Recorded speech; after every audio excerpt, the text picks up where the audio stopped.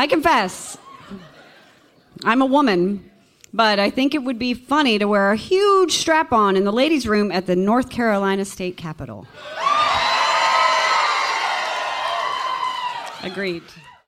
Bedpost Confessions is an Austin, Texas-based live show featuring smart storytelling and anonymous confessing. Stories heard at Bedpost Confessions, as well as sister shows Unspoken and Confess, all explore themes of humor, vulnerability, and emotional justice on varying topics. No matter the topic, the highlight of any Bedpost productions is the participation of the audience members sharing their own secrets in the form of anonymous confessions, which are read aloud during the show.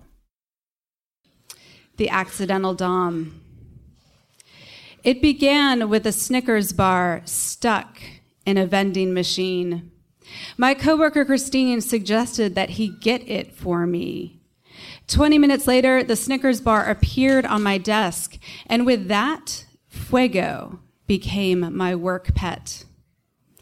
I have a strong personality, and I like to be in charge, but for most of my sex life, I have bottomed. A strong top-from-the-bottom approach, but ultimately submissive. My relationship with Fuego changed that. Fuego means fire in Spanish, and that is exactly what he is. A 5'5", scruffy Cuban fireball of chatter, with light brown hair to his chin and kind hazel eyes. He will talk with anyone. In fact, Christine and I used to run from him on our breaks from his nonstop chatter. Not now, Fuego. We gotta have girl talk. After trying many excuses, this is the one that he could argue with the least, although he would often rebuttal with, "But I love girl talk," as he stood still, looked defeated, and watched us walk away. When Fuego retrieved the Snickers for me, I was pregnant and in need of extra treats.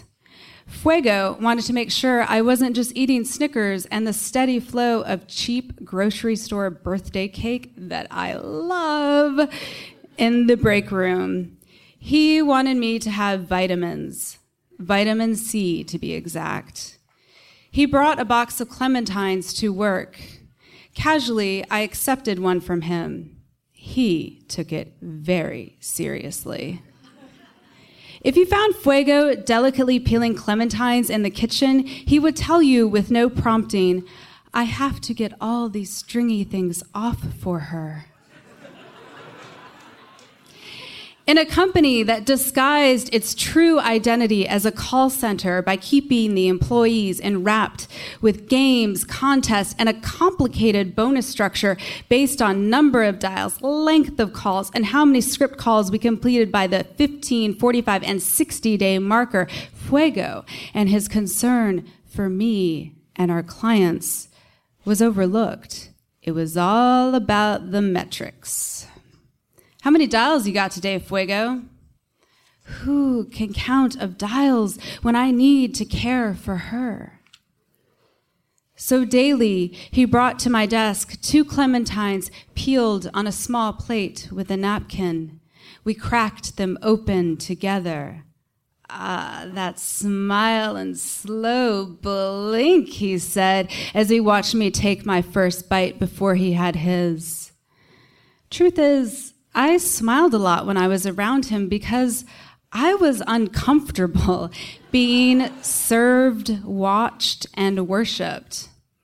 Despite what it might look as I read the story up here tonight, I do not like being the center of attention, especially at work.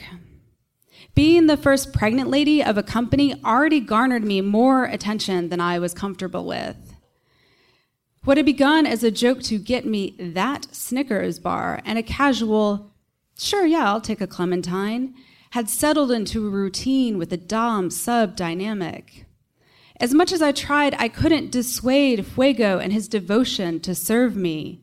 So with no way around it, I went all in, figuring no harm, no foul. My interaction with Fuego was better than any game the company came up with to keep us dialing. And it was a fun distraction from my pregnancy woes. Also, I was enjoying the juicy tart burst of flavor and conversation in the afternoon. Once our roles of dominant and submissive were established, it became easier to interact with him. I no longer had to hide from him on breaks, but could clearly state, later, fuego, find me at 12:30. Or, yeah, I'm feeling 3 clementines today. Have them ready in half an hour. Setting clear boundaries and giving him a task for the day calmed him. He knew what was expected of him, and that in completing these tasks, he was pleasing me, and by pleasing me, it was pleasing him. To keep things fun, management believed in switching people to different teams. Eventually, Fuego and I were placed on the same team, and he switched to a desk nearby where I had a clear view of his workspace. I knew when he was on the phone, I could see what he was looking at on his computer. This location change occurred at a point when peeling clementines and sending my faxes no longer satiated Fuego's desire to serve me.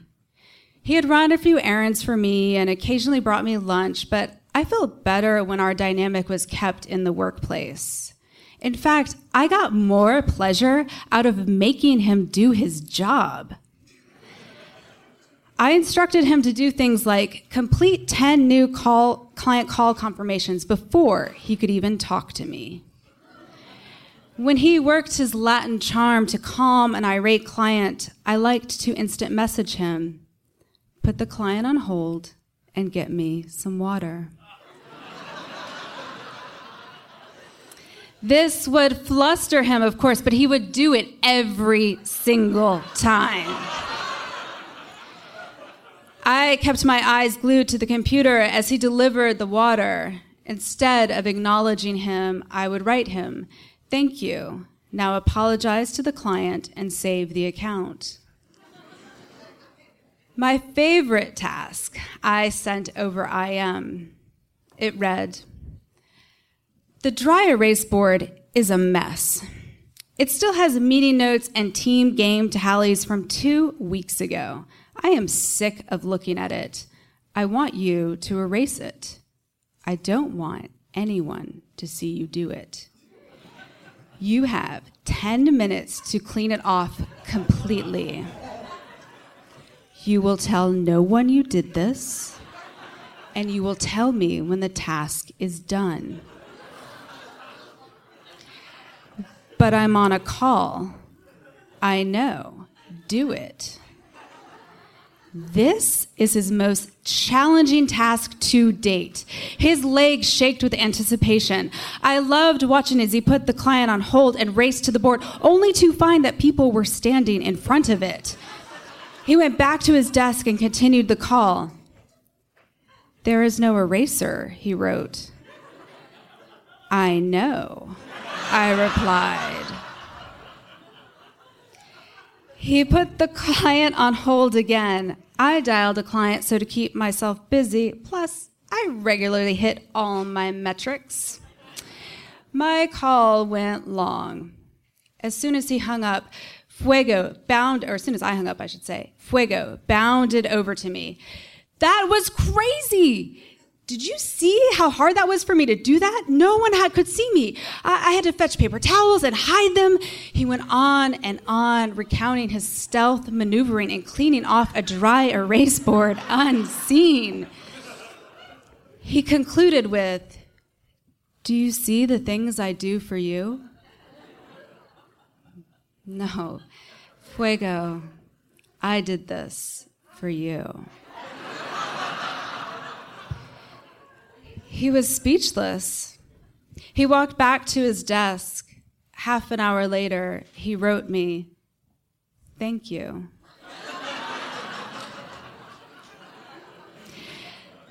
For Valentine's Day, he gave me African daisy seeds that he planted and watered according to instructions.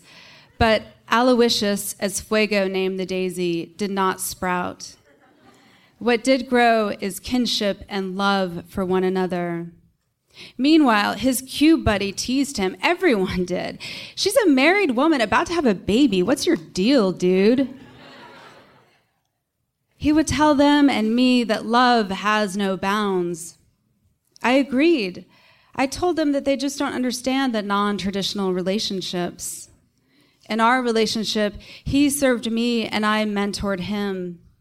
Under my tutelage, he groomed himself better, dressed better, and came to understand the submissive part of himself. As clementines went out of season, we switched to oranges, and Fuego did that magical thing where he just got more confident. He wore his self-assurance well. Ladies started to flock towards him. He was hitting his numbers at work. It's like our Dom-sub relationship humanized his interaction with the corporation enough to make those dials bearable, even pleasurable, because he was doing a good job not for the company or for himself, but for me. An undercurrent of sexuality ran through our interactions, but it was never sexual. Again, it was so public. The entire office knew. So did my husband. My parents even knew about Fuego. Also, being worshipped and served does nothing for me sexually, so it felt safe, a little odd, but consensual and with clear boundaries. I didn't know if it could be a sexual thing for Fuego. I wondered if he would thrive in a 24/7 Dom-sub relationship, or if it was the explicitness of the limits in the workplace that worked for him at that moment in time. As best I could, I tried to ask questions quietly within our cubicles to ascertain what our dynamic did for him. At his constant pleading that I use him as a human footstool for my swollen feet, I said, "You know this is a thing, right?" Words like fetish, human furniture, submissive, kink, they just went over his head. I concluded Fuego was just a sweet, misunderstood man who genuinely believes women are superior and wants to worship and serve them. And if a woman is pregnant, fuck. She's a goddess, worthy of all your attention and devotion. But the thing with pregnancy is that it ends. 1 month till my due date, I began my maternity leave. Fuego and I kept in touch by text. He wrote short quips like, "I spent last day doing my work. It was horrible." My work output is setting personal records, but I prefer your distraction, better for the soul. Then funny updates that referenced our time together. Hey, I erased the board. It was really bothering me, like 2 weeks of the same nonsense. And without you, I made 10 comp calls. I don't call this success. Success is peeling a tasty orange properly that will bring you a smile. Then, you've been cloned. She and you have the same name, but she will never be you. It's like you won't have to deal with me and I get to be with you. Its success is our success. It will be a process, though. I've only given her 1 glass of water and a magnet, I promise. I hadn't even responded to the news that I had a clone before his text just kept coming in this rapid-fire stream of conscious way that he speaks. He continued, "I'm sorry for being distant. Thank you so much for writing me. I was sad and wondering, thought it was a weaning off process. But you're amazing, and you care about your little immigrant border crosser." And I do. I would never call him that. But I do care very much for Fuego. Never do I eat a clementine without thinking of him. We brought each other joy, fun, companionship, and an understanding that love does not have to travel traditional paths. About a year after my son was born, Fuego visited my family. We went for a walk. I pushed the stroller. Fuego peeled the oranges he brought me. He told me it was the first orange he had eaten since our last time together. He eats grapefruit now. He says, to eat an orange without me is sacrilege. Thank you.